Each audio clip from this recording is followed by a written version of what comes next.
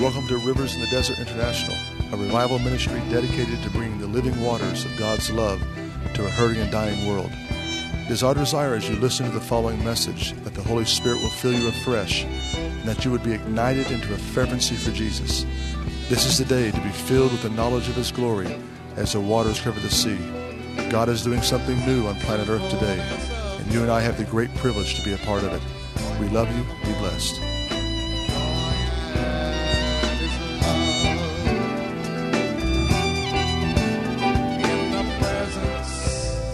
Hallelujah. Let's turn our Bibles to Galatians chapter 1 this evening. Galatians chapter 1. Thank you, Abba. I noticed driving in with Steve tonight that there was a jet stream right over the top of the church.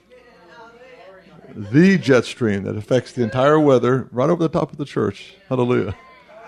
And a beautiful full moon coming in. Amen. The full moon does not belong to those of the dark realm. It belongs to God's people. Rosh Chodesh in Hebrew, the celebration of the new moon. Hallelujah. We're commanded to celebrate on the lunar calendar.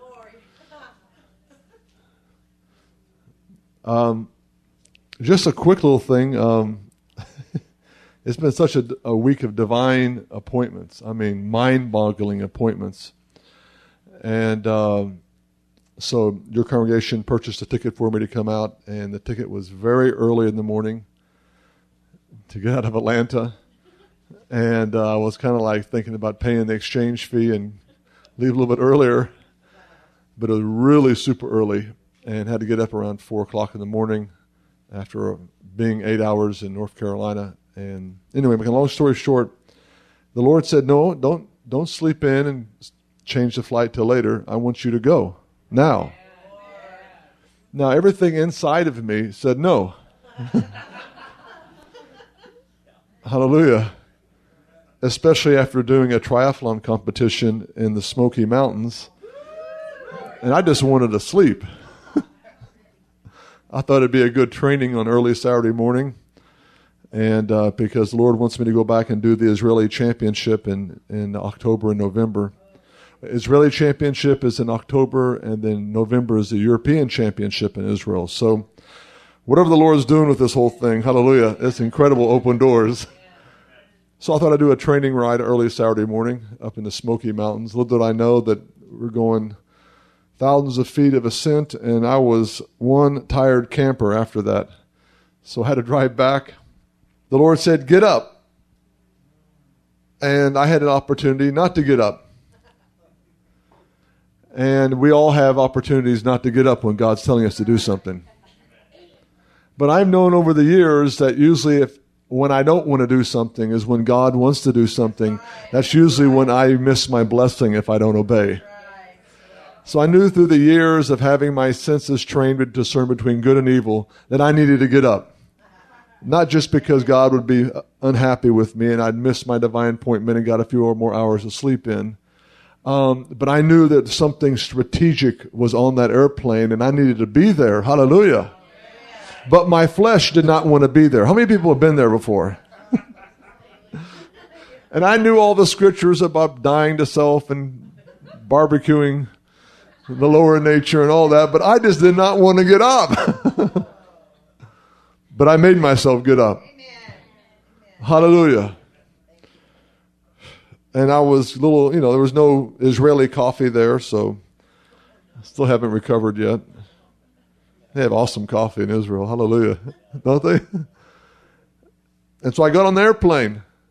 I didn't want to talk to anybody. I just wanted to go to sleep. You understand? I was not a happy camper. I needed to sleep. And there was this guy that sat next to me that was just like, he started taking control of the entire airplane. I mean, he brought in a bag of newspapers, about 15 newspapers, and he was eccentric, and he was this, and he was that, and he's moving around. And I said, this guy either has mental problems and needs demons cast out, or he's somebody really important.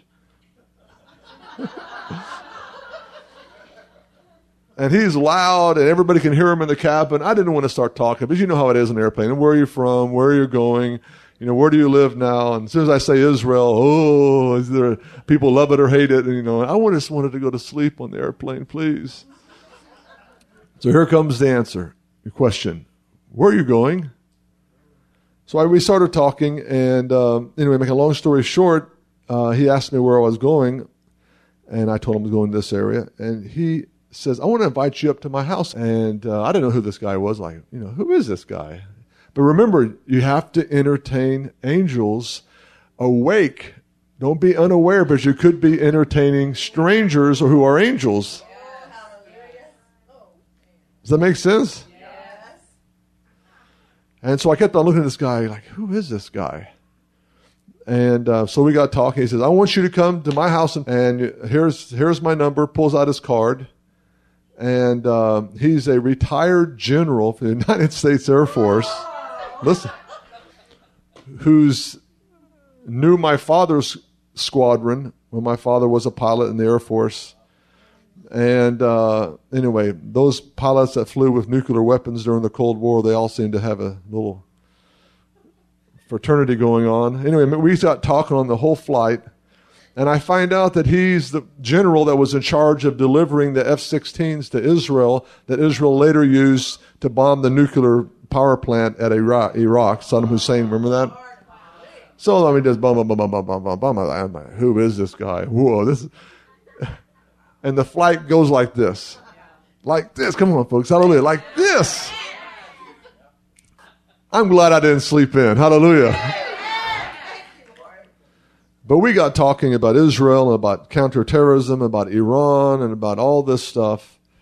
And I thought maybe he was just, maybe a general of a tanker fleet or something, But I went online to look up who this guy was. I went, and my sister in Phoenix was like, you sat next to this guy. You know who this guy is. Read about this guy. And so I started reading, and I started realizing, Lord have mercy. Hallelujah. So this is a pretty big eagle, and one of the most decorated combat pilots in the history of America. And he's really interested in us Jew boys. Hallelujah. For some reason. So we're going to go fishing. Hallelujah. I'm glad I got up in the morning. I'm glad I got on the airplane. So here's something for us to pray about. Hallelujah. He was in charge of special force. I mean, list goes on and on and on and on and on. No wonder he took control of the cabin. No wonder he didn't care what anybody thought. Hallelujah. Come on, folks. Hallelujah. Are you out there? So what I'm leading to is this, is that how many people want to be in a divine flow like this? And I want to kick myself, because all those years I was like trying to make it happen. Come on. Trying to witness, trying to fast, trying to pray, trying to confess. Hallelujah. And it seems I have plunged unknowingly, glory to God, clumsy as I may have been, into a divine destiny of heaven. Hallelujah. Where you just get up in the morning and just get going, hallelujah, and just draft behind the Holy Ghost, his gentle whisper in your heart, and all these crazy things are happening every single day. Woo! Galatians chapter 1 and verse 6. I believe that's what the Lord wants to do tonight. He wants to plug people in to a place pleasing him like we've never known before.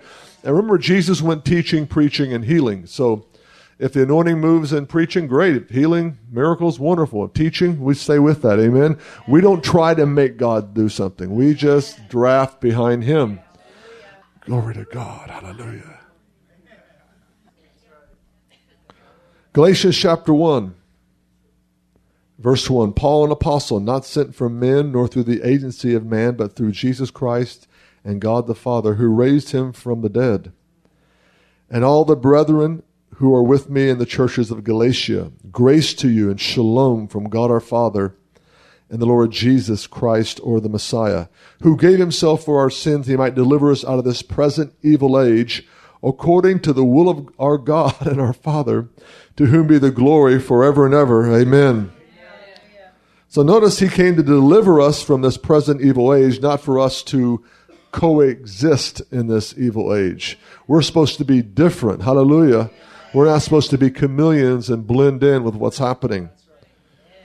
Now it says in verse 6, I am amazed that you're so quickly discerning him who called you by the grace of Messiah for a different gospel.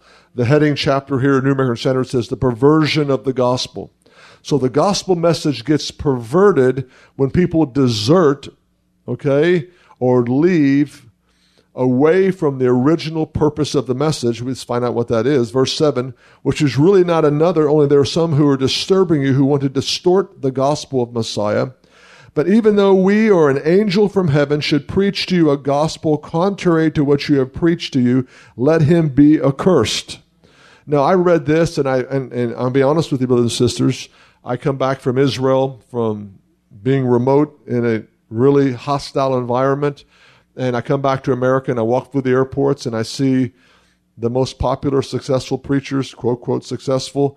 Their books are right next to the Harry Potter books in the inspirational section. Go to Borders, go to whatever these major airports and see what's being sold out there. See the message that's going forth. I believe it's a perversion. I believe there's a perversion of the gospel going on, and many people are like the frog in the pot of water, and it's slowly warming up, and they don't have enough sense to jump out because they are cold-blooded, not warm-blooded.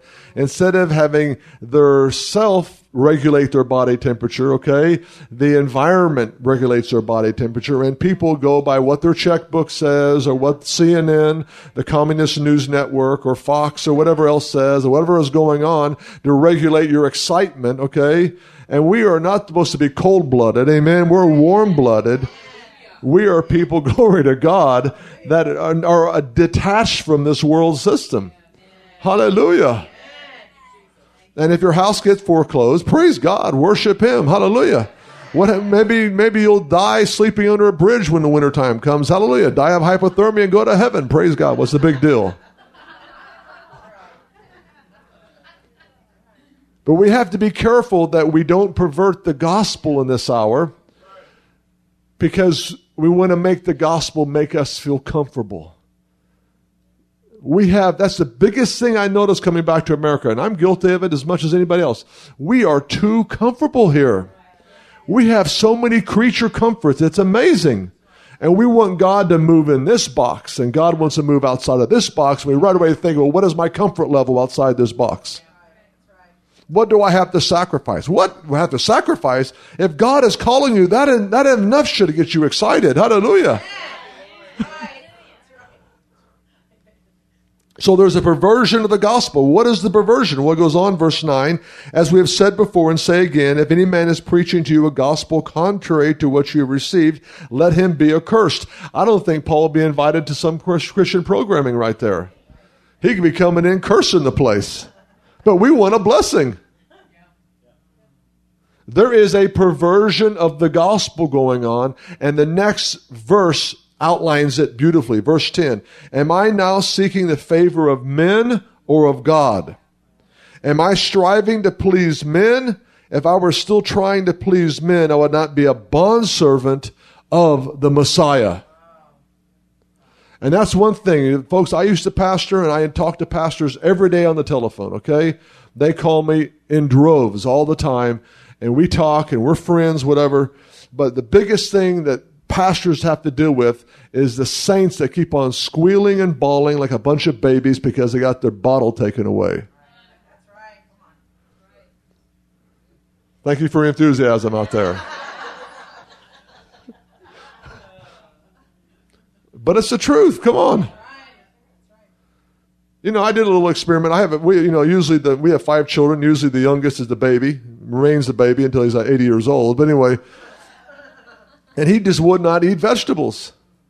And he gave this little act like he was choking when he would eat a tomato or something. But when I noticed when the tomatoes came on top of the pizza, oh man, he'd devour it. But tomatoes on the plate or in the salad, he wouldn't eat it.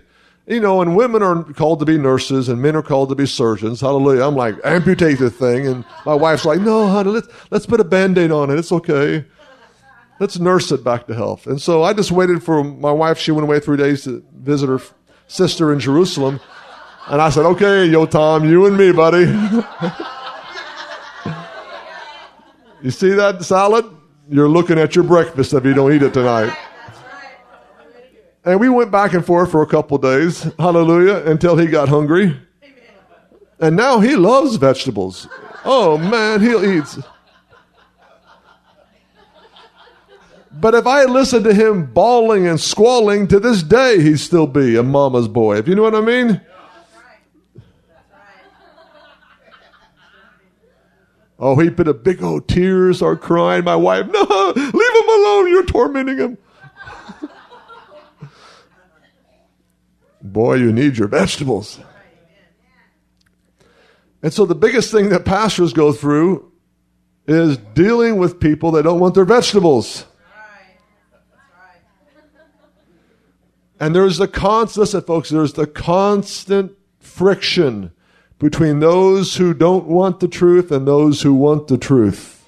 Constant friction between those who do not want to change and those who want to change. Constant friction between, do we stroke the people? Do we comfort the afflicted and afflict the comfortable?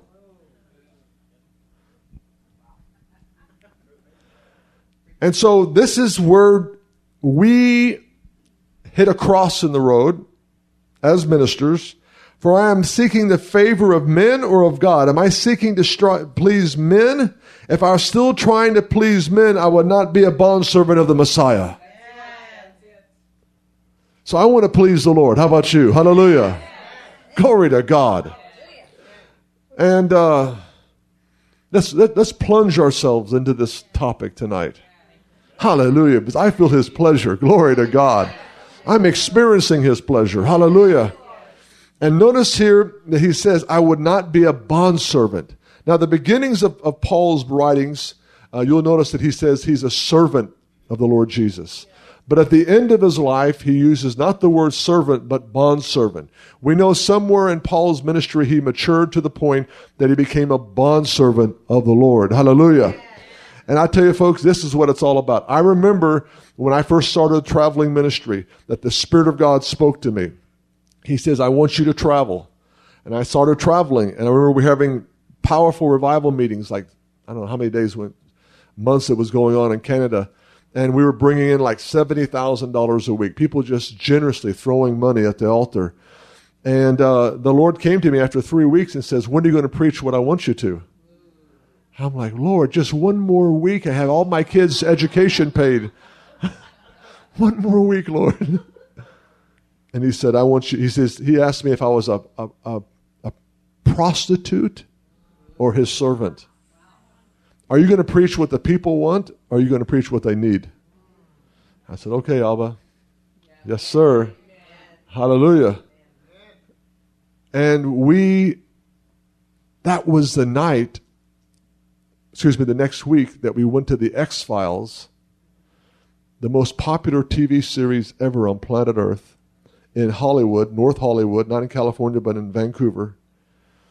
And we went there to blow the shofar, and there's people walking by dressed like vampires and multi-million-dollar equipment. It was incredible. And it was a live filming in the dark alleys of Vancouver that night. And I told the pastor, what is this? And he said, this is the X-Files, the most popular TV series at that time on planet Earth. I said, hallelujah. I've been looking to blow the shofar against this outfit for a long time. And he says, what do you mean? He says, this is awesome. This has brought such revenue to the city of Vancouver. I said, what, are you crazy? I says, ever since the fall of man in the garden, men and women have been trying to contact the dark fallen spirit realm. And we are forbidden in the Bible to interface with the occult in all these areas. He goes, well, I kind of like those shows. They're kind of mysterious. They get you thinking. I said, what, are you crazy? Pastor, please, go sit down over here, okay? Somebody give him a lollipop. Sit down over here, Pastor. We love you. He says, well, the police may come if you blow the shofar. Praise God. Hallelujah. And so we sounded the shofar, and the Lord prophesied, hallelujah, through that horn. You could hear it. And all the saints with us began to scream and shout, hallelujah. And the Lord said to prophesy for the destruction of the X-Files, and that actors would get born again. And to the whole surprise, the pastor called me 3 days later. Did you hear, Spirit of God? Did you hear what happened? What happened? What happened, Pastor? He says the whole X-Files had a contract dispute. It's over with. They're leaving the city. Totally. Leaving, and it's not recovered since then. They only show reruns, whatever that stuff is. Interesting, huh? And then the next week, one of the actors came into our meetings. He was one of the police officers on the X-Files, and he sat actually right there. And he looked at me like he wanted to kill me. And after 3 days, he came in the altar and got saved. Hallelujah. And I tell you, this guy had a lot of demons in him. Talk about the Gadarene demoniac. Man, this guy was boatload. He was to the rafters with devils. Took 3 days to get him out of him. Hallelujah. But it wasn't a deliverance like you laying hands on him and, how many names are you? Where'd you come from? No, it was just like the preaching of the gospel message. Hallelujah. Just began to break down that evil inside of him. And he finally got saved, came to the altar, and was so excited, he began to, all he wanted to do was serve in the church and all these things. Hallelujah. And after about a month of revival meetings, he was sitting in the back running the sound system, and he just said, Brother Scott, he says, listen, I can smell brake pads when you're preaching sometimes. I said, I know. He says, people don't want to hear about this entertainment stuff. People don't want to hear about movies. He says, you keep preaching it. And I said, well, thank you. I'll say G. I won't tell you his name. Thank you, G. He goes, by the way, I got my last paycheck from the X-Files. Here, you can have half of it. Hallelujah, brother. It's like, glory to God. Thank you, brother. Hallelujah.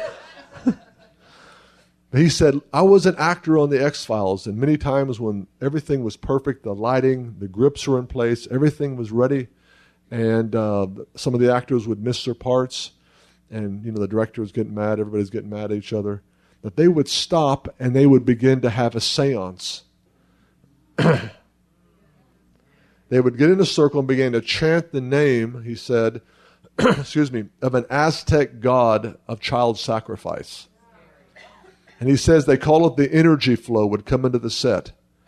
They literally would feel an energy flow would come into the set, and they were able to do things, and they would say things outside the script that became so popular, and it really was a supernatural show from the dark realm. And he says, don't stop what you're preaching, because people are watching and getting infiltrated by demons through entertainment and don't even know it. But that never would have happened, and that exciting testimony, and that big paycheck, hallelujah, and those, come on folks, if I had not obeyed God, if I kept on preaching a nice seeker-sensitive message, hallelujah. So your obedience, if you're taking notes tonight, your obedience is directly tied to what God has told you to do. And if you don't do what he says, you can wander around 40 years in the desert until he says to do it. You say, well, we got the glory cloud, we've got the we got the air conditioning by day, the heating by night here in the desert. We got quail, we got manna every morning, nobody's sick among us, Everything's going great. We got all the gold and silver Egypt. There's no shopping centers to spend it at, but we're walking around, we got all kinds of stuff going on. But we want to go back to Egypt. And God says, I'll take care of you. But because you did not obey my word, you think, what is the word? The word was, I want you to go to war. And they didn't want to go to war. They were a bunch of sissies. The 10 spies came back with a meathead report. There's giants and we look like grasshoppers. And Caleb and Joshua said, come on, don't say that, let's go. And God says, truly as I live, all the earth shall be filled with my glory. How does the glory of the Lord fill the earth? When his people obey him to go to war, because this is how God gets the greatest glory for himself, is through combat and defeating his enemies. It's a military book. Hallelujah. Hallelujah. And he wanted to go to war, and the people did not want to. He says, okay, I'll take care of you, but I'm going to lay you low in the wilderness. Because I'm going to look in the loins of the men for their sons to rise up. I'm going to wait until you drop dead in the wilderness, and I'm going to raise up your sons after you. And it says in 1 Corinthians chapter 10 that God was not pleased with them, and he laid them low. And I don't want to be like that. Come on, folks. Hallelujah. So our obedience is directly related to his voice that says, do this, and guarantee you 99.9% of the time is not something you want to do.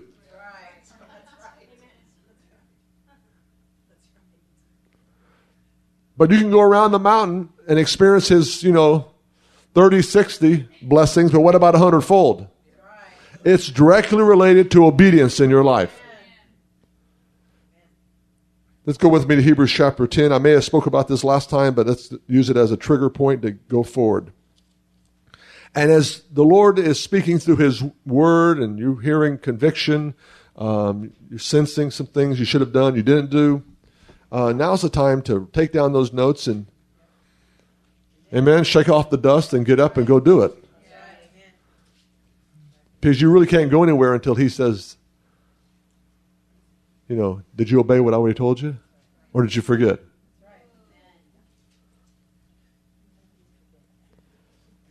Hebrews chapter 10. For the law, since it was only a shadow of good things to come and not the very form of things, can never by the same sacrifices year by year, which they continually offer, make perfect those who draw near. The word perfect there is tamim, teleos in the Greek, where we get the word for complete or telescope. In the Hebrew, it's tamim, which means to be blameless or complete. So to be complete or mature is directly tied to being blameless. Hallelujah. Otherwise, would they not have ceased to be offered, because the worshipers, having once been cleansed, would no longer have a consciousness of sin. So you can come to church and be free. Hallelujah. Not just come and take a communion wafer and feel the maintenance presence and feel that God's forgiven you. You can live a lifestyle of pleasing. Hallelujah. Not having to hide behind a fig leaf because you disobeyed him and listened to the serpent. The devil made me do it. That's what people say all the time. The devil made me do it. Yeah, right. It goes on and says here, this is so powerful. I love this. But in those sacrifices, verse 3, there's a reminder of sin year by year. For it is impossible for the blood of bulls and goats to take away sin. Therefore, when he comes in the world, he says, sacrifice and offerings thou hast not desired, but a body thou hast prepared for me. In whole burnt offerings and sacrifices for sin, thou hast taken no pleasure. So we see here the entire sacrificial system. Not only did it point to Jesus taking away sin through his precious blood, hallelujah, but it also was a type and shadow of how not to please God, pointing us to a place we can please him. So the entire sacrificial system was written for us. It was written for us to take an example. And to those who much are given, much is required. We are living in a time, there's a great cloud of witnesses surrounding us. We are living in a time that we need to step up into maturity, hallelujah, and to run this race. Now notice here, God is looking for something that gives him pleasure. Read verse 5 again. Sacrifice and offerings thou hast not desired. Even though God told them to do it, he didn't desire it. Is that wild? Even though God may tell you to do something, doesn't mean it's his perfect exact will for you. It's a training step. Hallelujah. It's the training wheels on the bicycle, glory to God, to get you to a place in maturity. That's why you just can't park somewhere where God has spoken to you in the past. You have to keep moving forward in this hour. Now it goes on and says here, in whole sacrifice and offerings thou hast not desired, but a body thou hast prepared for me. Now notice the word here, body, is a translation from the Septuagint, which is 70 rabbis got together. The Holy Ghost came on them in Egypt, Alexandria. Okay, this is before Jesus came. During the time that the Ptolemies, Alexander the Great died, one of his generals being to settle Ptolemy, the area of Sinai in Egypt under Greek control, Hellenized the city. Alexandria, Egypt broke out, one of the great learning centers. And they translated the Hebrew Bible into Greek. It's called the Septuagint, or the LXX translation. So all the writers of the New Testament are quoting from the LXX, okay? And notice here that the LXX says, but a body thou hast prepared for me. The word body is not in the original Hebrew. Why did they say body? Well, go with me to Psalms 40. We'll find out. And when you catch this, hallelujah. Psalms 40, a psalm of David. I waited patiently for the Lord. He inclined to me and heard my cry. He brought me out of the pit of destruction, out of the miry clay. He set my feet upon a rock, making my footsteps firm. He put a new song in my mouth and a song of praise to our God. Many will see and fear and will trust in the Lord. How blessed is the man who has made the Lord his trust, has not turned to the proud, nor to those who lapse into falsehood. Many, O Lord my God, are the wonders which thou hast done, and thy thoughts toward us. There is none to compare with thee. If I would declare and speak of them, they would be too numerous to count. Hallelujah. Now, verse 6 is the quotation, the reference of the Septuagint. Notice that it's different than the original Hebrew, and I'll explain why in just a moment. Sacrifice and meal offerings thou hast not desired. It doesn't say body, it says my ears thou hast opened. Burnt offerings and sin offerings thou hast not required. So why does the Septuagint translation say body? The original Hebrew says, my ears thou hast opened. The Margin of New American Standard says, my ears thou hast pierced or dug out. The reason why is because, who knows what the great commandment is, the first commandment? Hear, O Israel. Good, hallelujah. I said, what's the first commandment? I said, love the Lord your God with all your heart. Love, love, love, love, It's not love. It's hear, O Israel. Shema Yisrael. Adonai Eloheinu Adonai Echad. V'ahavta et Adonai. And you shall love the Lord your God. You can't love the Lord your God with all your heart, soul, mind, and strength unless you first listen. And that's the problem we have in our culture. We're not listening. Come on, folks. Hallelujah. You can say amen or oh me, but it's the truth. We are self-centered, self-consumers. Come on. And I don't like what that preacher's saying. I'll go somewhere else. If I don't like this, I'm going. If I don't like this, I don't like. Come on. It's not like kids eating breakfast. I don't like those eggs, Mommy. I want French toast. You got to have French toast every day. I want French toast every day, Mommy. Think about it. We can't let our kids rule us. Man, this is for somebody here tonight. I don't know. Somebody, their kids. People come around our kids, wow, your kids are so well behaved. Oh, it took some time. Hallelujah. But we're really happy. Hallelujah. Anyway, moving right along. So notice here it says, sacrifice and meal offerings thou hast not desired, my ears thou hast opened. The Septuagint translation, when God has your hearing, he has your whole body. Yes. I beseech you therefore, brethren, by the mercies of God, that you present your bodies a living sacrifice, holy and acceptable unto God. And be not conformed to this world, but be transformed by the renewing of your mind, that you may prove what is the good, perfect, and acceptable will of God. How do you present your bodies on the sacrifice altar? By your ear. It's that simple. It's your ear. Hear, O Israel. If you look through Proverbs, it talks about it's Solomon giving instruction to the young men. The first 8 chapters of Proverbs is not even Proverbs yet. It's just an introduction warning the young men to watch out for the evil woman. Listen, O son. You should get your red highlighter and just mark all the times the word listen is used.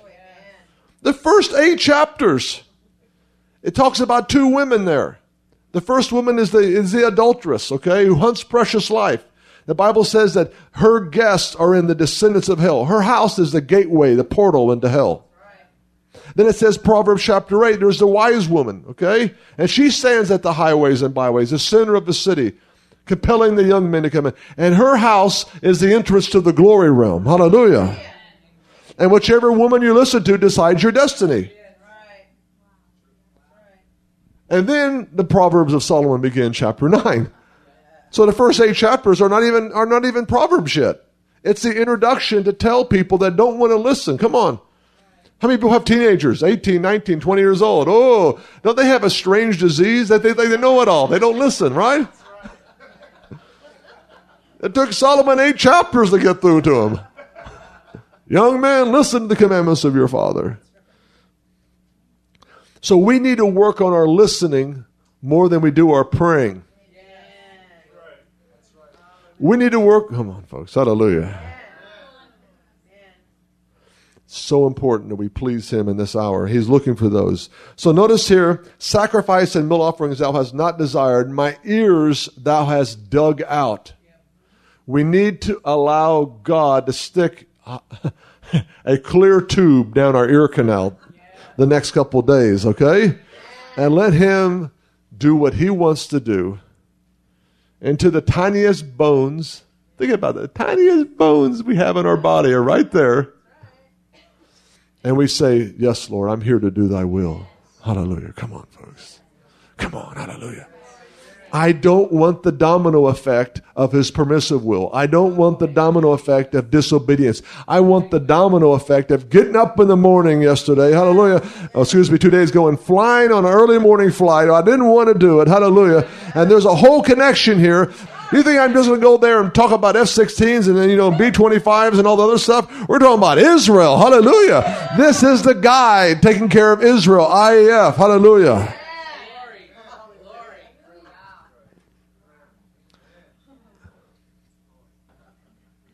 You understand this is just one little example. Hallelujah. Now it says in verse 7, then I said, behold, I have come, and the scroll of the book it is written of me. I delight to do thy will.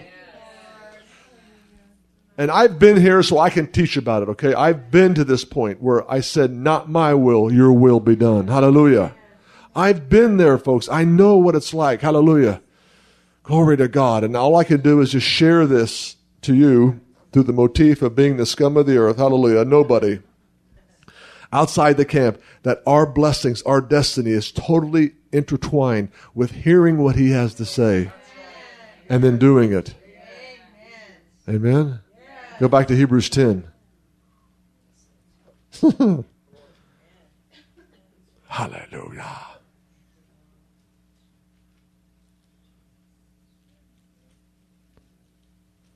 So notice the process. God is looking for excavated hearing right now. Pierced. I'm not talking about your ear pierced, okay? I'm talking about excavated hearing.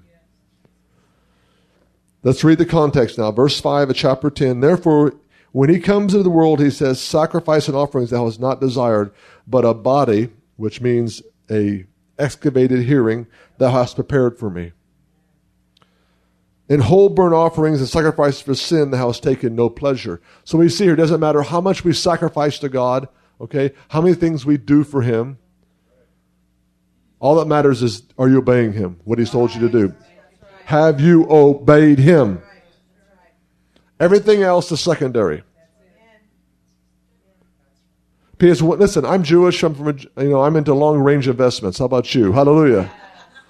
I don't like paying retail. How about you? And I found out from reading the Bible that everything I do on earth now determines my position, rank, and reward structure in eternity. Hallelujah. So I'd rather obey now, glory to God. Because what I do now, this fleeting vapor of 100 years, is nothing compared to eternity. Hallelujah. Woo! And your size of your reward structure, your position, your rank in heaven is determined by your obedience right now. Not by just being a good person. Verse 7, then I said, behold, I have come, and the roll of the book it is written of me to do thy will, O God. Notice what the psalmist says about the Spirit. I've come to do thy will. And let's be honest tonight. Come on. Let's be honest. We really come to church most of the time because we're seeking his hand and not his face. Lord, I need healing. Lord, I need help. Lord, I need joy. Lord, I need this. I need this. I need this. And we're not seeking his face. Nothing wrong with seeking his hand, but it's time to grow up. Amen? You don't need a 50-year-old son living in your house. You're still taking care of him like he's some 5-year-old. Amen? Time to grow up. You get this revelation, your life will be changed. Your life will become a total adventure. It's not, we give the devil too much credence. We give him too much reward, too much glory. It's not the devil. It's usually us. We're reaping what we've been sowing. It's not the devil doing all these things. It's just us not obeying God, and we got the backwash of it for years of disobedience. Yeah, right. That's right. And tonight the good news is, hallelujah, you can have no more remembrance of those sins, glory to God, if you just turn the oven dial past 400 broil to self-cleaning.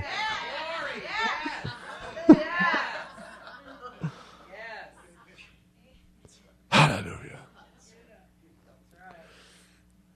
You can come to a place saying, what does you want me to do, Lord? It's not what I want.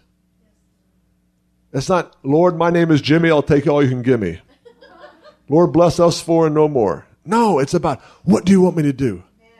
Oh, you want me to read the Fox's Book of Martyrs? Okay, yeah. And then you want me to be a martyr in Pakistan? Here am I, send me, Lord. It's like, well, Pastor, can you pray for me? I keep on having these visions of Pakistan and blood and revival. And, what does that mean? Go. 2/3 of God's name is go. 2/3 backwards is do. Hallelujah. And the middle third will make you odd. Hallelujah. Woo! Verse 8, after saying above, sacrifice and offerings and burnt offerings and sacrifice for sin thou hast not desired, nor hast thou taken pleasure in them, which are offered according to the law. And then he said, behold, I have come to do thy will.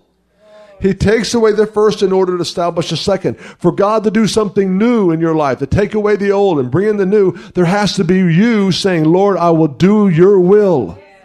And where did this happen? This happened in the Messiah's life at Gethsemane. It didn't happen at the healing miracles. It didn't happen raising the dead. It didn't happen taking on the religious rulers. It didn't happen in the teaching meeting. It happened when he knew it was his time of darkness. Hallelujah. And he went to that place in Gethsemane. What is Gethsemane in Hebrew? It's the olive press. That's where they crushed the olives. And to get out that small amount of virgin olive oil. Amazing. Hallelujah. There, looking across the Kidron Valley, Kidron and Gehenna Valley. When you come to Israel with us, I'll show you. Hallelujah.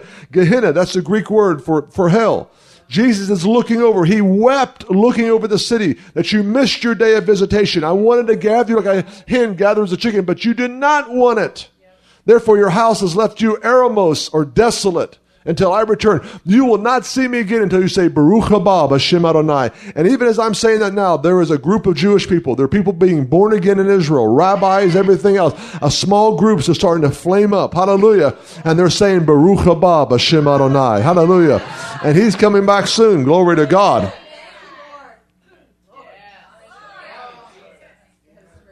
You don't have to try to figure out what the apocalyptic grand finale is going to look like. Hallelujah. Just when you see Jewish people getting saved, you know he's coming back. Hallelujah. He says, I ain't coming back from Gog and Magog and Armageddon and this and that and Iran. And, they change who, the Antichrist is every week, it seems like.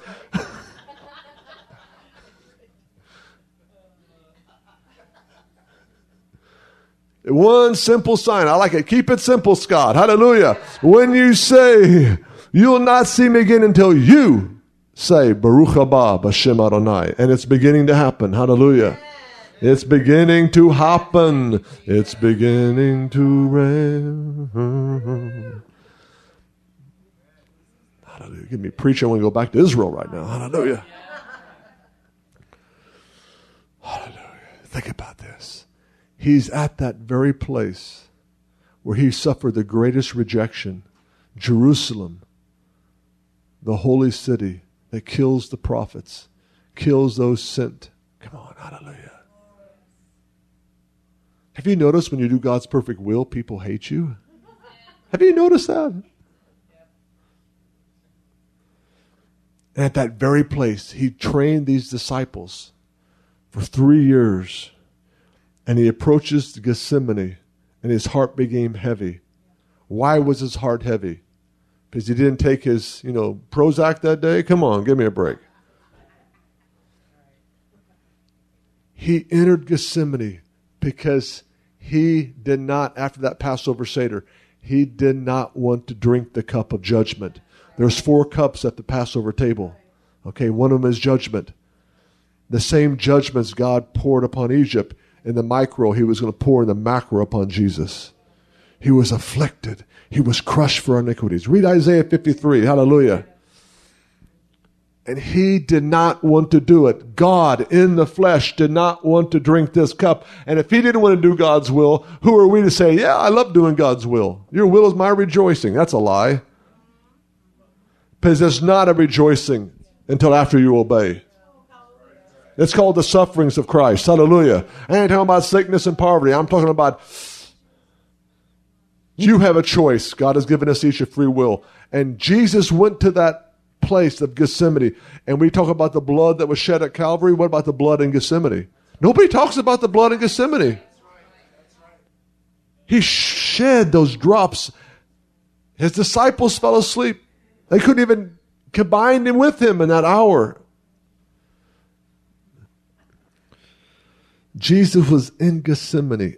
You need to really study this, okay? Because it's a pattern of how to please Abba in this hour. He did not want to drink the cup. It was divine destiny. Everything in heaven was for this moment. What if he didn't drink the cup? We would not be here right now.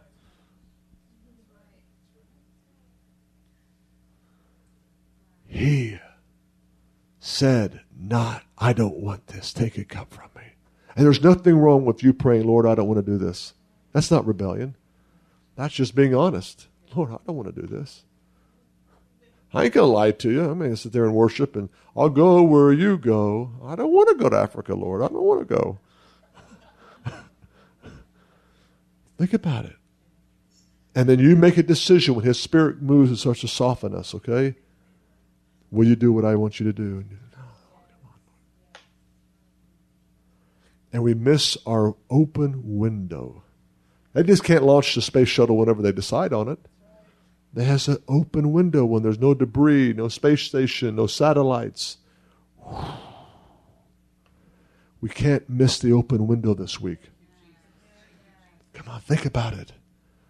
I said, I should be home in Israel right now. But my wife and I sense that God is doing something here, hallelujah, and that we should come back.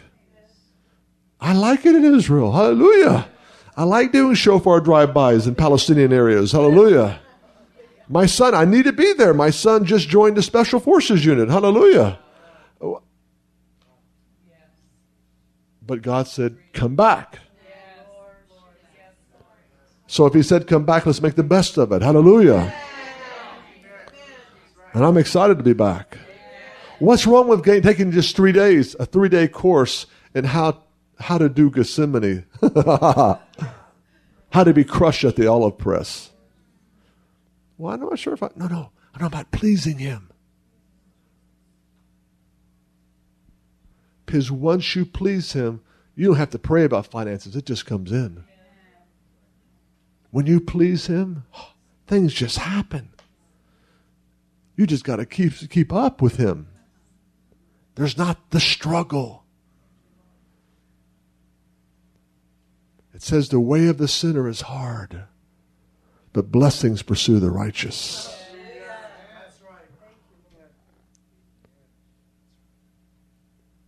And he said, nevertheless, Abba, not my will, your will be done. And at that moment, everything collapsed around him. But at that moment in the spirit realm, everything was one. The chief priest committed the highest treason ever, murder of an innocent man. The religious system went after him, the prince of darkness. Judas manifested. All of his disciples ran away. Hallelujah. And he thought, man, this is the end of this ministry. And it was just the beginning. Hallelujah. The enemy had no idea. He always overplays his hand. He had no idea. Aha, we got him. And they pierced his side. They whipped him. Think about what they did. Hallelujah. And the same thing happens in our life. Not in terms of sacrifice for sins, but a sacrifice, hallelujah, for God's will to be done in a region, in a people's group, in a nation, or a family. Hallelujah. Your obedience determines your family's. Your obedience determines, hallelujah, You go on and on. I mean, I'm losing adjectives and adverbs here to describe. But notice here it says, behold, I have come to do thy will. Verse 9, he takes away the first in order to establish the second. Verse 12, but he, having offered one sacrifice for sins for all time, sat down at the right hand of God, waiting from that time onward until his enemies be made a footstool for his feet. He is waiting for us to pray the same prayer to take out the enemy, just like he prayed that prayer and took out the prince of darkness once for all. Hallelujah. Is this exciting or what? Hallelujah.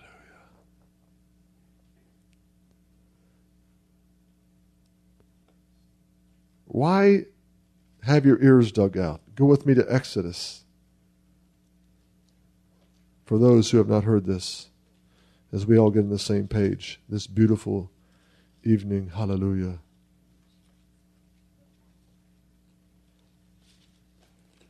Exodus 21. The Ten Commandments have just been given. Moses destroyed the tablets out of a fit of anger. They were rewritten. People were given the commandments. And the first thing that has to do with the commandments is how to deal with slavery. Now you have to understand that in our country, especially where I live right now, when I'm in America, which is Atlanta, that one of the biggest deceptions ever happened in American history. Stonewall Jackson, Robert E. Lee were spirit-filled Christians on fire for God. You should read their writings. But they were deceived about slavery.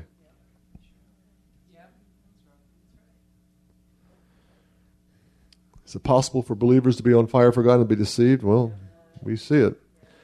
So it says in verse 1 of chapter 21, for those that are, these are the ordinances which are set before them. If you buy a Hebrew slave, serve for 6 years, but on the seventh he shall go out as a free man without payment. Now for the sake of time, let's verse 5. But if the slave plainly says, I love my master, my wife, and children, I will not go out as a free man, then his master shall bring him to God. He shall bring him to the door or the doorpost, and his master shall pierce his ear with an awl, that he may serve him permanently. So a servant was freed, according to Hebrew law, was free to go, do what he wanted. But if this servant says, I love my master more than my own freedom, he would return to that house, and the master would take that slave, man or woman, and put his ear on the doorpost, which is the same word mezuzah in Hebrew. So one of the commandments is to love the Lord your God with all your heart, soul, mind, and strength, right? Put them as phylacteries on your head, okay, tefillin, and also put it on your doorpost. Whenever you walk in a door, you see the commandments. Shema Yisrael. It's on the doorpost, okay? But as a, let's say a man went trading, say he was a trader with camels, frankincense, myrrh, and he would go off for months at a time. These caravans were over 1,000 camels, by the way. And as they came back, he would come back to his house, and he would look, and as he would kiss the doorpost, remind him to love God with all of his heart, soul, and mind, and strength. Underneath that would be the pieces of dried ears of slaves who had earned their freedom but loved their master more than their own freedom, and came back and had their part of their ear placed on the door. And that master would say, there is a servant or a handmaiden that's in my house that loves me more than they love their own life. Come on, folks. Hallelujah. I can trust him with everything. That is a bondservant. And we look in the scriptures, especially in Exodus, Isaiah, wonderful in Revelation, where the bondservants cry out, Lord, how long before you avenge our blood? If you read Isaiah, you see what God does when people inflict judgment or disaster or evil on his bondservants. His bondservants, in one sense, are very helpless because they've given everything to him. And you cannot touch God's bondservants and get by with it, because they are precious before God. In Hebrew, it's called Am Segulah, which means chosen people, a precious treasure. Hallelujah. This helps bring delight tonight. I just feel a teaching anointing, so let's flow with it. The scripture, work out your salvation with fear and trembling. How do you work out? I mean, we're born again. We're justified by the blood. How do you work out your salvation? You move past that point of just being born again to the place of Gethsemane, surrender, where you become no longer God's servant, but now bondservant. This is the order of maturity God's looking for. This is the sacrifices that please Him. This is what He wants. He doesn't need a big group. All He needs is some bondservants and handmaidens, hallelujah, who want to do nothing but do His will. And they will bring out the order of the old, and they'll bring in the order of the new, hallelujah, of heaven. Glory to God. Woo! I want to draft with those people. Glory to God. Hallelujah. Make a career out of pleasing God.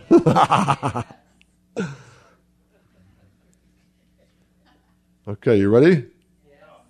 Let's go to Hebrews chapter 10 again. That was all introduction. But it's okay. I won't be long tonight. How many people say that tonight's message is for me? How many people read the email I wrote last week called Triangulation? It's where you're lost, you know. You go back and take 3 triangles, we get the word trigonometry from it. You try to, a known distance, 2 places, you try to get back to that place. To make a long story short, we're not trying to do mapping and survey and try to find our places, but we're trying to get people to a place when's the last time God spoke to you? And if you're going through rough seas right now, triangulate back to that. Don't try to keep asking God, you know, what's new? Go back to what He said before. Hallelujah. Go back. That's what Abraham did. Abraham made a big mess with Ishmael and Hagar. We're still dealing with that mess today. And God came back and says, I am the God of your... Isaac is the one. Hey, but I told you. And He re-triangulated back to that place. God's not mad if we miss it. God's mad if we miss it and we don't change. So tonight, as you know, just as you're hearing the preaching, start in your heart going back to that first love, going back to that place where God has spoken you to do something. Hallelujah. God has spoken you guys to move here and start a church. Hallelujah. You go back and you stay at that center. Hallelujah. You stay there. Tie yourself to it. Glory to God. You ain't going nowhere.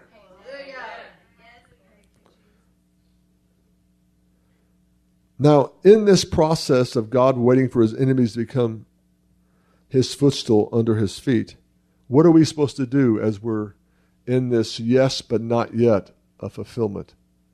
How many people believe you prayed for certain things and you have it already? How many people believe you have certain things you've already prayed for? But you've not seen it yet, right? It's called the yes but not yet. Okay, it's the mystery of faith. We have it inside of us. It's done. We just haven't seen it manifested yet. Okay? And so it says in verse 19, therefore, brethren, we have confidence to enter the holy place. That's Hebrews 10:19. By the blood of Jesus, by a new and living way which He has inaugurated for us through the veil that is His flesh. Since we have a great priest of the house of God, let us draw near with sincere heart and full assurance of faith, having hearts sprinkled clean from an evil conscience, our bodies washed with pure water. Let us hold fast the confession of our hope without wavering, for He who promised is faithful. Hallelujah. Let us consider how to stimulate one another to love and good deeds, not forsaking or assembling together as a habit of some, but encouraging one another all the more as you see the day drawing near.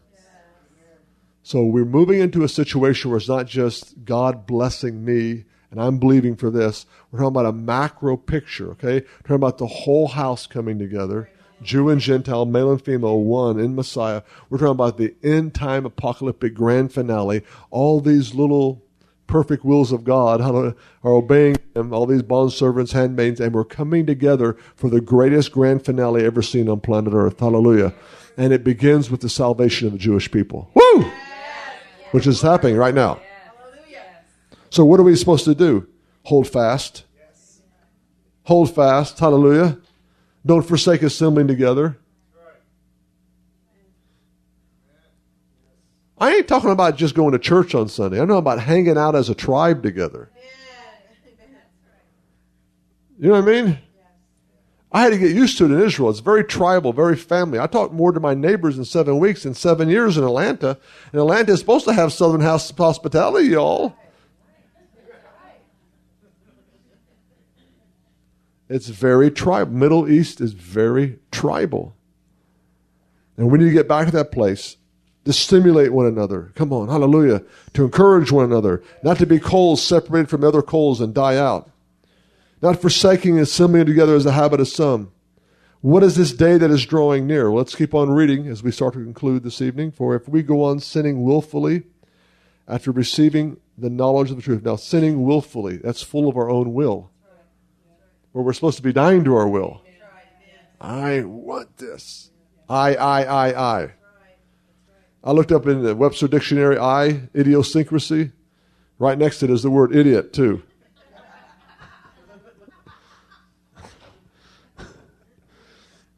Anyway, that's just the way my mind thinks. Verse 27, but a certain terrifying expectation of judgment and the fury of a fire which would consume the adversaries.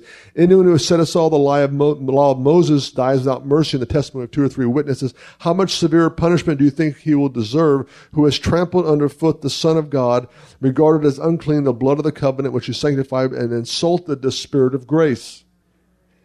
For we know him who said, vengeance is mine, I will repay, and again the Lord will judge his people. We're not talking about the Lord judging the sinner. We're talking about God. These words here, he's judging those who will not obey. It is a terrifying thing to fall into the hands of a living God. But remember the former days when you were enlightened, you endured a great conflict of suffering. Probably by making a public spectacle through reproaches, tribulations, probably by becoming sharers with those who were so treated. You showed sympathy to the prisoners and accepted joyfully the seizure of your property, knowing that you yourselves have a better possession, abiding one. Therefore, do not throw away your confidence as a great reward. You have the need of endurance that when you've done the will of God, you may receive what is promised. Notice the idea of endurance. You don't have to run an Ironman to figure out endurance in this hour, okay? Endurance is to endure. Perseverance is something personally severe. And you hang in, hallelujah, and you hold on and you don't let go. Glory to God. Because you've done the will of God. You've done what he said. All hell is moving against you. Come on, hallelujah. And you hang on and you don't give in. And you keep hanging out with people the same way. Hallelujah. Because it's hard to soar like an eagle when you're surrounded by turkeys.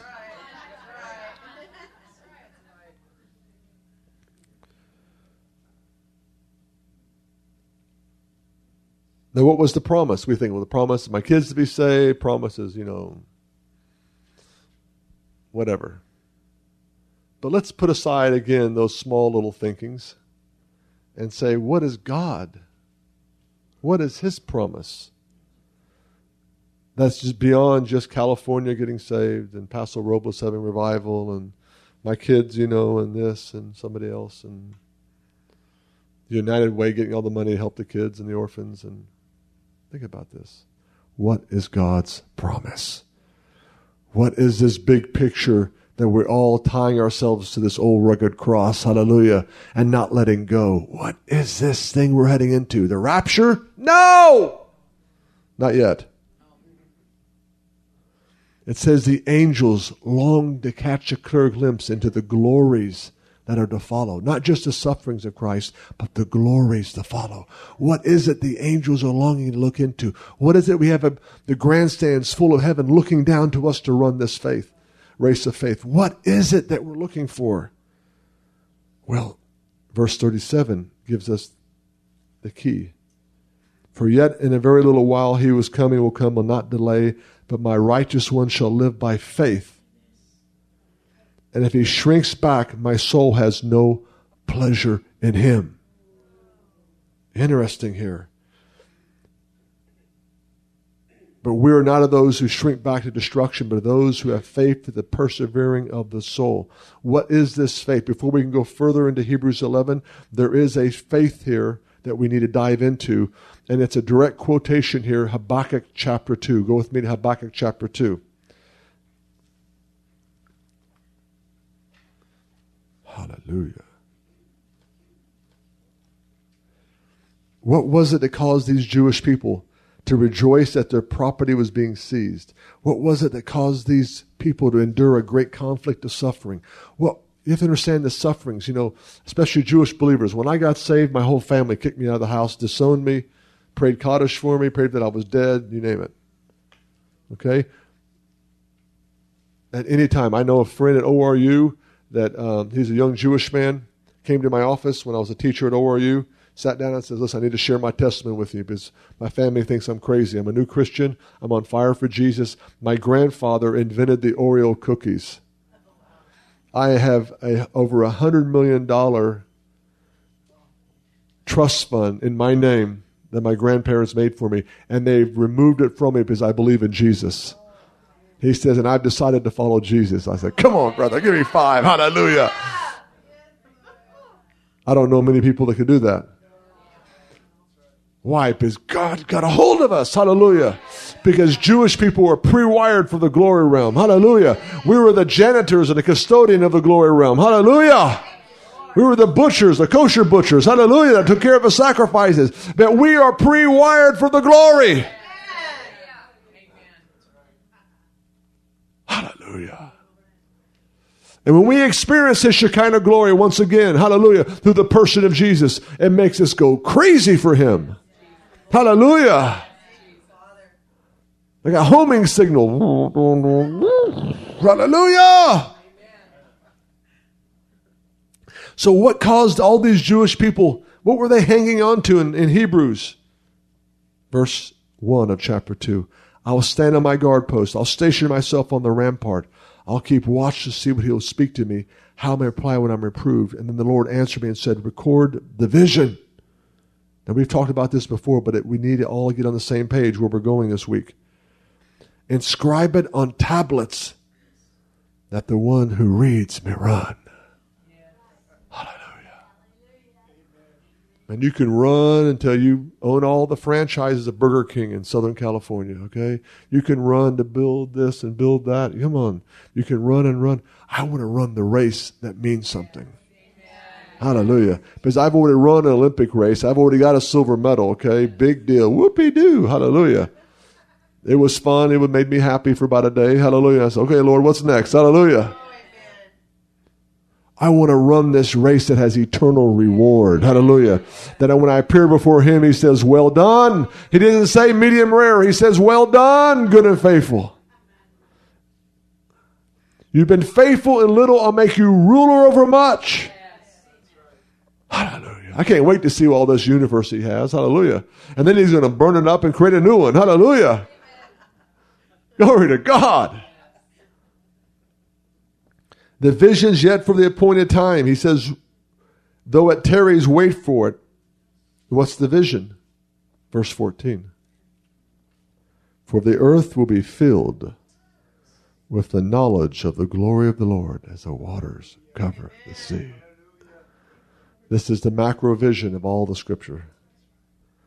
This is the last thing David said before he died in Psalms. He said, let His whole earth be filled with His glory. Moses said, the whole earth be filled with your glory. God says, hallelujah, the vision we're to run with in this hour is for His glory to fill this earth. But He'll only reveal His glory through humble bondservants. Only people that have persevered, only people that have been crushed, only people that have gone through the dark hour of Gethsemane, where it's not my will, but your will be done. Hallelujah. And you have continual Gethsemanes. Paul says, I die daily. We die that Christ's glory may appear in you. We don't have time. You can read it, 2 Corinthians 4. He talks about, the sufferings of His present time are not worthy to be compared with the glory that should be revealed in us. Hallelujah. Think about this. And this is the whole thing the enemy does. Satan, the god of this age or world, has blinded the minds of unbelievers that they not see the light of the glory. You talk about the cross, talk about heaven, all these things. But Satan does not want people to catch a glimpse of the glory realm. Because once they do, that's it. Hallelujah. He's lost them. Glory to God. It's like when it's like raising a porpoise in your aquarium, or raise a porpoise in your bathtub, okay? You take care of it, you feed it real great, But once that porpoise smells salt water, hallelujah, in the open bay, hallelujah, he never will go back to the bathtub. Once people see the glory realm, they do not want to serve a devil anymore. Woo! Hallelujah! But God will not share his glory with anybody. And if you're in this meeting tonight, you should be so thankful. Your heart should melt like butter, hallelujah, that he's allowing you to learn about the glory realm, hallelujah, allowing to give him glory, hallelujah, that we were predestined and elected to be here, hallelujah, to learn how we can please him more.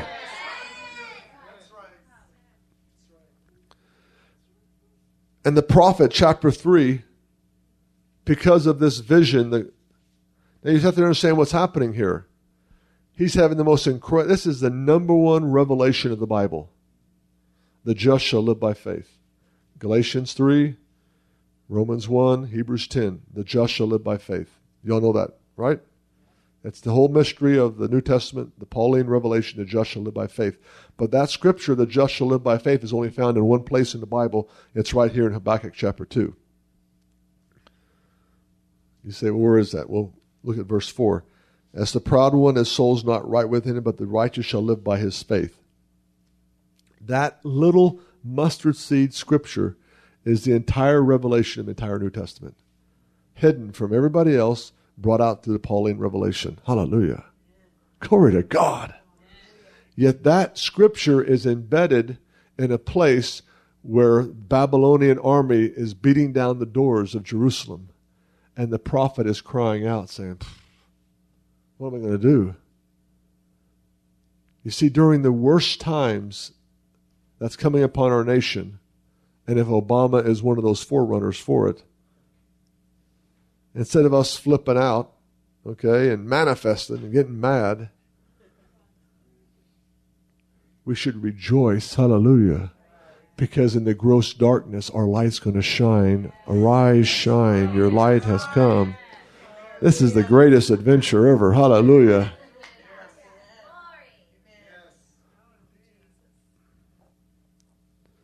Hallelujah.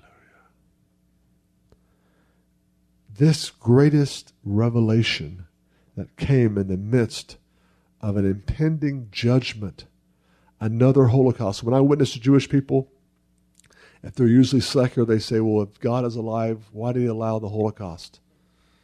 And I say, which Holocaust? Germany.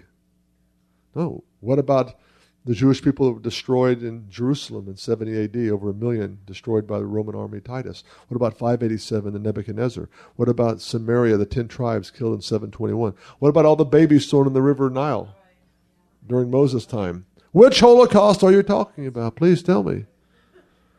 And if they're still listening by then, you can draw them in and say what happened because of Deuteronomy chapter 28. If we would not listen, oh, that's a good one, Lord. Ooh, hallelujah. I just got an email. Deuteronomy 28 says, if you listen to the voice of the Lord your God, in Hebrew it's Shema Tishma. In your listening, listen. You got to write that down. Deuteronomy 28. King James says, if you diligently hearken to the voice of the Lord your God, all these blessings will come upon you. And the Hebrew is Tishma Shema, which means in your listening, listen. I can sit there with my iPhone in the airport lounge, waiting for that lady to say, okay, zone fork and board. And I can actually be reading and listening to something and still listen to her. I can multitask. We can do that. But I'm listening, but I'm not really listening. I do it all the time. My wife says, are you listening to me? Of course I'm listening. No, you're not. Look at me. That's what God is trying to tell us. In your listening, listen. Hallelujah. In your listening, listen. Hallelujah. And so it says in Deuteronomy, that's why the Holocaust came, and the riddle of it, you can read about it later. Yet the prophet breaks into a place of chapter 3, verse 1, as I conclude, which I want to go to this week, which is totally legal, totally sanctioned by God, but unknown or feared by believers who like to keep things in control. It's called the Shigionoth, a prayer of Habakkuk, the prophet, according to the Shigionoth. Now, what is Shigionoth? Shigionoth in Hebrew is the root Mishigah, which means somebody who is mentally ill. The elevator does not go to the top floor. Hamburger short of a Happy Meal. Okay? And we have two words for somebody who's crazy in Hebrew. One is Mishigah, which is like certifiable. Okay? Other one is Sarut, which means scratched. The record is still good, just one song keeps on replaying is scratched, okay? So that person isn't totally crazy, they're Sarut. Say that, Sarut. They're scratched. But somebody who's Mishigah is like a danger to themselves and everybody else. Totally gone, nobody's home, okay? And this is the word in Hebrew for this type of prayer and worship Habakkuk launched into. And they thought we're crazy here now? Ah! Hallelujah! He says, God, does that really mean that? Yes.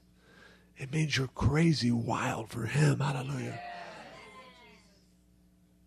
Swing from the chandeliers. Hallelujah. Or the fluorescence. Glory to God.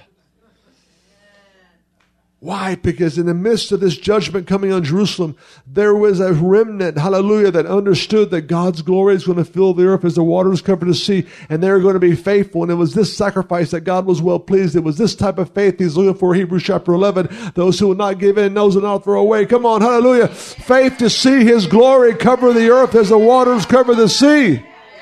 And when you enter this realm, you'll enter into a place of praise and worship that makes you so unorthodox, hallelujah, you'll scare people.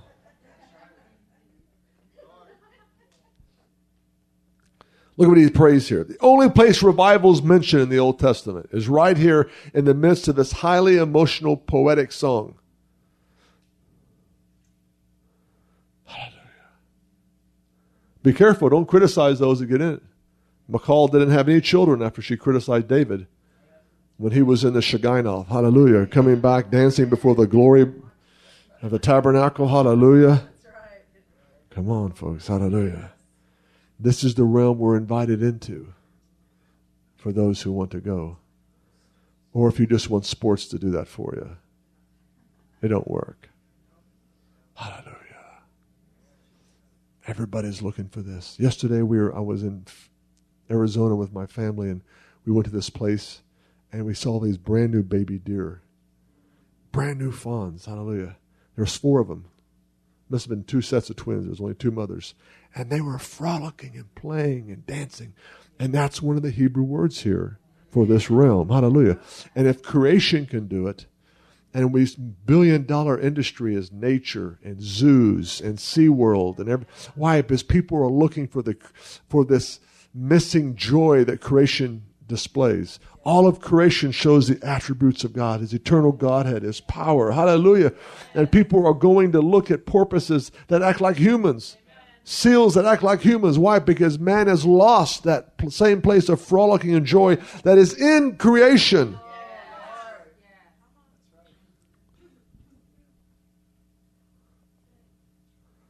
You go to the most beautiful, is it Sedona?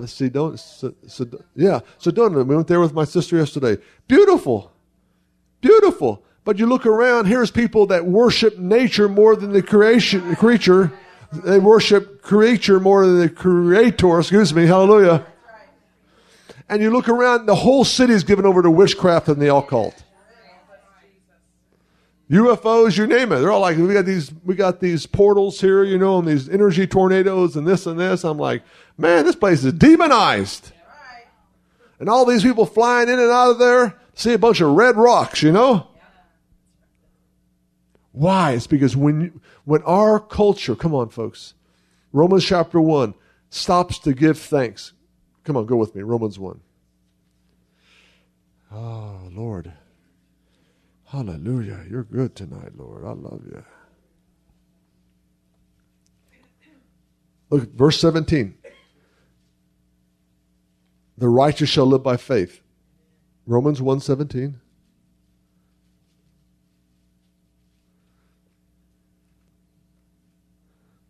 Romans.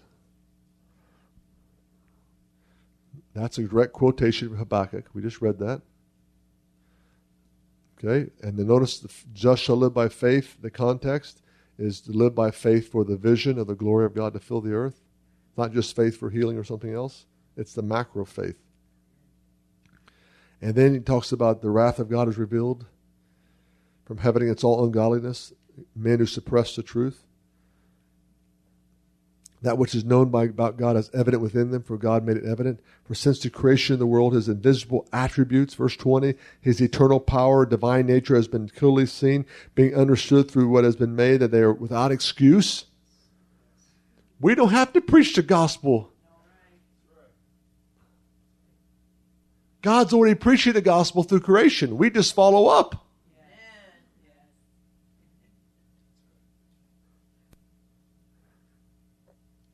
For even though they knew God, they did not honor him as God or give thanks. They became futile in their speculations. Their foolish heart was darkened. Notice that. They knew God. Every human knows God. He knows through creation there is a God. So when did they get darkened? It says here, oh, this is powerful, folks. They quit honoring him or giving thanks. They became futile, professing to be wise, became fool, exchanged the glory of the incorruptible God for image in form of corruptible man, birds, four-footed animals, crawling creatures. And God gave them over to the lust of their heart. To impurity, their bodies may be dishonored among them. Exchanged the truth of God for a lie. Worship and serve the creature rather than the Creator who is blessed forever and ever. This is the reason God gave them over to what?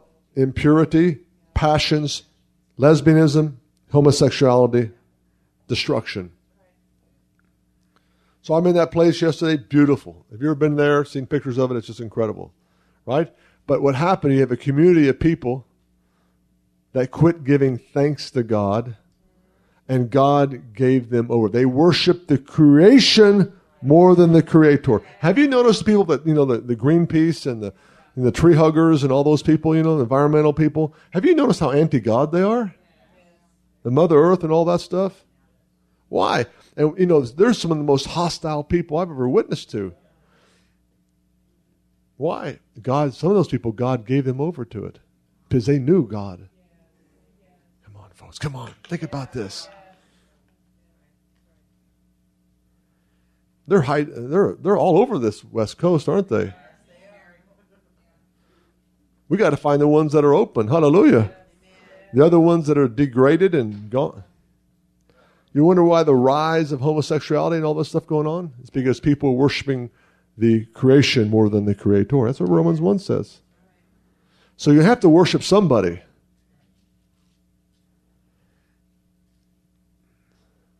Go back to Habakkuk.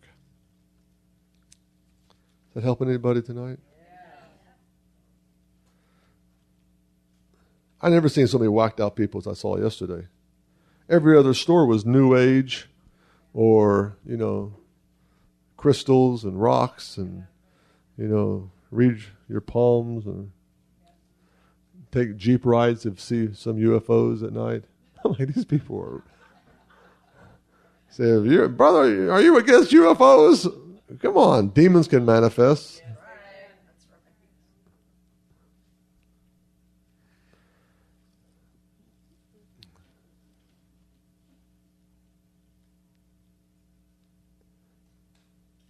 The Lord wants to take us into the Habakkuk, the Shigionoth this week.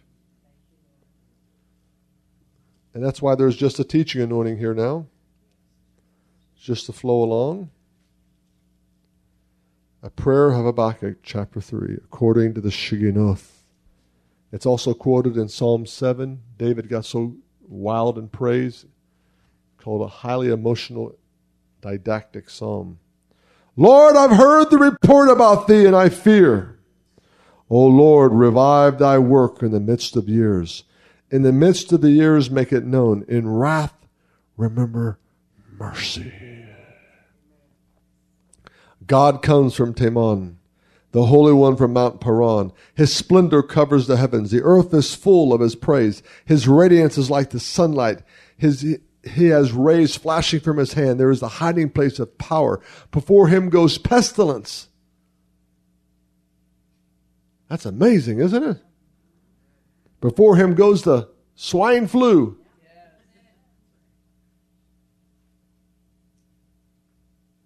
A plague comes after him. He stood and surveyed the earth. He looked and startled the nations. Yes, the perpetual mountains were shattered. Ancient hills were collapsed. His ways are everlasting. I saw the tents of Cushan under distress. That's Saudi Arabia. Praise God. Hallelujah. I saw the tent curtains of the land of Midian were trembling. That's parts of Egypt. Come on, folks. This is power. Did the Lord rage against the rivers? You can keep on reading this. Verse 11. Sun and moon stood in their places. They went away at the light of thine arrows, at the radiance of thy gleaming spear. Verse 16. I heard and my inward parts trembled. At the sound my lips quivered. Decay entered my bones. In my place I tremble, because I must wait quietly for the day of distress, for the people to arise who invade us. Though the fig tree should not blossom, there be no fruit on the vines, though the yield of the olives should fail, the fields produce no food, though the flock should be cut off from the fold, no cattle in the stalls, yet I will exult in the Lord. I will rejoice in the God of my salvation. The Lord God is my strength. He has made my feet like hinds' feet and makes me walk on my high places. There it is, folks. It doesn't matter what's in the bank. Hallelujah.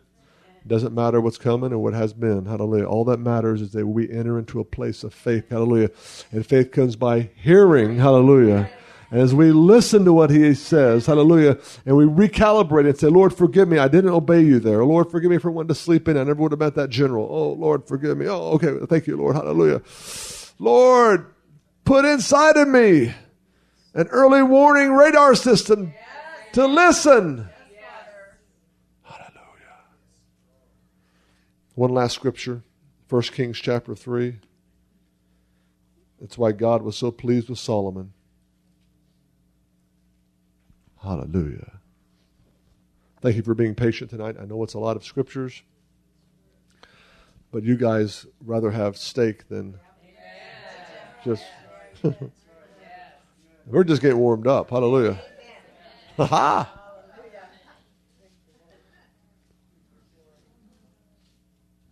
God is good, isn't he? 1 Kings 3 and verse 8. Solomon begins to, verse 7 says, I'm a little child. I don't know how to go in and go out. And thy servant is in the midst of thy people, which thou hast chosen, a great people which cannot be numbered or counted for multitude. So give thy servant what? Understanding heart. Other translation or other references say wisdom. So what's the purpose of getting wisdom? To be a wise guy? Wisdom. To know what to invest in Wall Street and what not to? Well, the wisdom is actually, Solomon did not ask for wisdom or understanding. That's the English translation. He asked for Lev Shomeah. It's the same word, Shema Yisrael. Lev Shomeah means a hearing or listening heart. We think Solomon asked for wisdom to name all the animals and all the species, and Sheba, Queen of Sheba came and she was amazed by his wisdom. That's not the Hebrew concept. Wisdom, there's two types of wisdom in the world today. There's humanistic wisdom, which came out of the Greco-Roman society. It's a wisdom of man, wisdom of the intellect, a sage, an experiential wisdom. Okay? And then there's a wisdom of listening. The Hebrew wisdom is different than the Greco-Roman wisdom. Okay? He's a wise guy because he has all these university degrees, and whatever. He looks like Father Time, and No, that's humanistic, worldly wisdom. Hebrew wisdom is very simple. Listen. So Solomon asked for a hearing heart. He opened satellite dish to hear. You say, why are you teaching this? But I have thousands of emails in my inbox of people saying, can you pray for me? I don't know if it's God's will for me to do this or that. I'm like, can you just listen? He's God. He'll tell you exactly what he wants you to do. Give me a hearing heart, understanding in English, to do what? To do what? To judge. Ooh. That's like a forbidden word today in Christianity. Don't judge me. Wait a minute. Give me a hearing heart to judge thy people. Why? To discern between good and evil. That's why I like coming to this pulpit. Hallelujah. Come on, folks. Amen. I want to discern because my discernment is always on sometimes. Amen. I have blind spots just like you do. That's why we need one another. We need shepherds in this hour. Come on, folks. Hallelujah. That will teach us. They will hear from heaven, and they'll not give us just a word to stroke us nicely. Hallelujah. They'll give us a word to teach us to discern between what is good and right, what is pleasing and what is fodder. Come on. What is 30, 60, and 100-fold. That's what I want. And what did the Lord say, verse 10? And it was pleasing in the sight of the Lord that Solomon had asked this. Forget about long life, revenge on his enemies, and wealth like you could never imagine. Come on, hallelujah. Forget about those things. Solomon asked for wisdom to judge. He asked for a hearing heart to discern. Glory to God. Is this what you want me to do, Lord? How do I judge this great number of people? I got to fill my father's shoes, David. Oh, vey. And they didn't like him anyway. Why? Because he was the son of Bathsheba. Come on.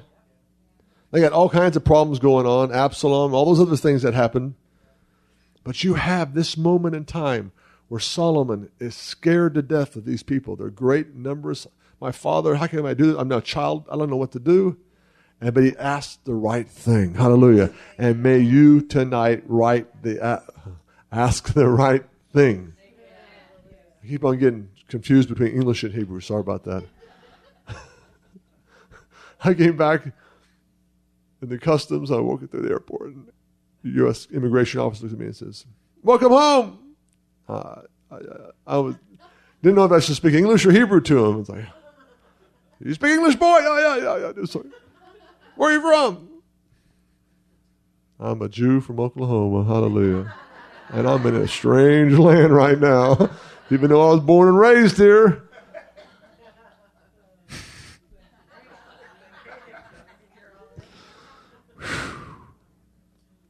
Lord, I delivered what you put in my heart tonight. And we worship you, Father, tonight. You're awesome. You're wonderful. Oh, hallelujah, hallelujah, hallelujah. Hallelujah, hallelujah, hallelujah. Hallelujah. Lord, I just want to thank you tonight for your word tonight. We're going to conclude the service. We're going to pray for people tomorrow night. I just feel led right now as I was praying I'm not sure if it's for everybody or if one person, it doesn't matter. But the Lord says, realign yourself with what I've already spoken to you to do. Realign yourself. That's between you and the Father. Hallelujah. For me, it was, I want you to move to Israel. And I said, no. I don't want to move to Israel. The people there are mean. And they don't have Dunkin' Donuts there. They don't. And I don't want to live there. And I don't want to learn all that. Aye. Are you with me, brothers and sisters? I'm so glad I obeyed. Hallelujah. I'm so glad I have a wife who's a commando. Hallelujah. Thank God for her. Hallelujah. brothers and sisters, we're in a time where we need to obey him. There's a perversion of the gospel. There's a gospel being preached that pleases man. It doesn't really please God.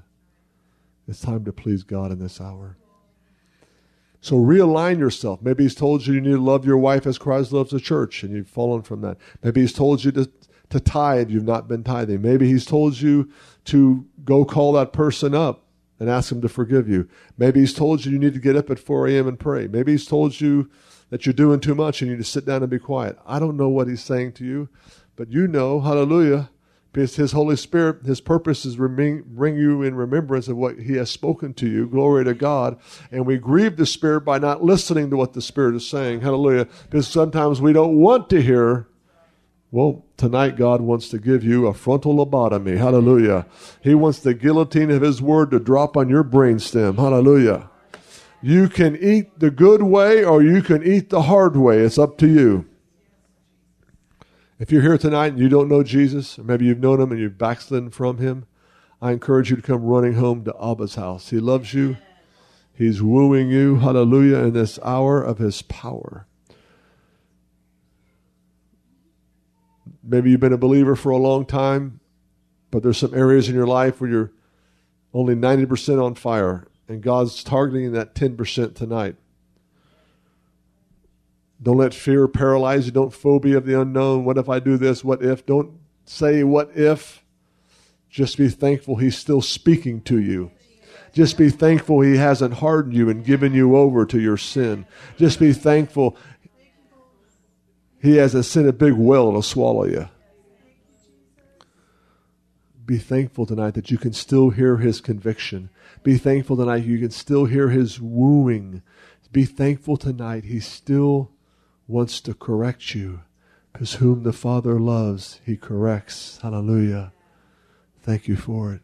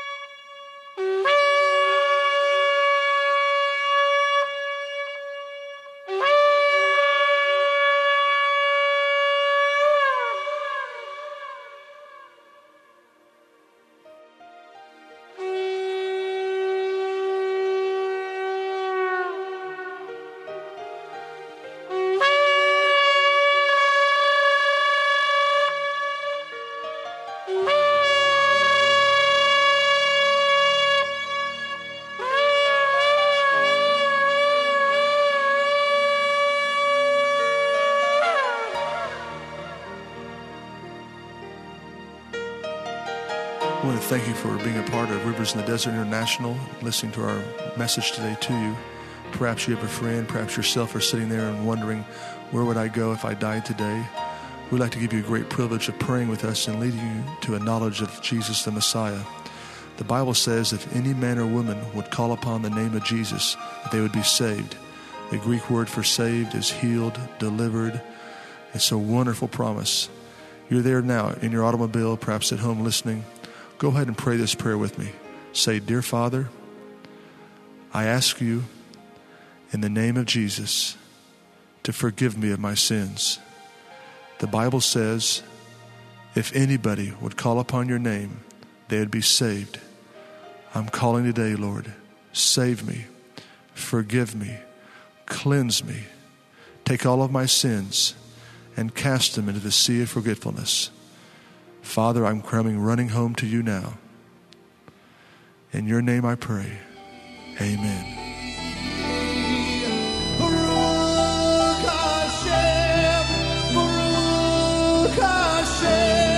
If you'd like to contact us in our ministry, you may do so by writing us at Rivers in the Desert, P.O. Box 2788 in Alpharetta, Georgia, 30023 in the United States of America. Our ministry phone number is 770-777-8255.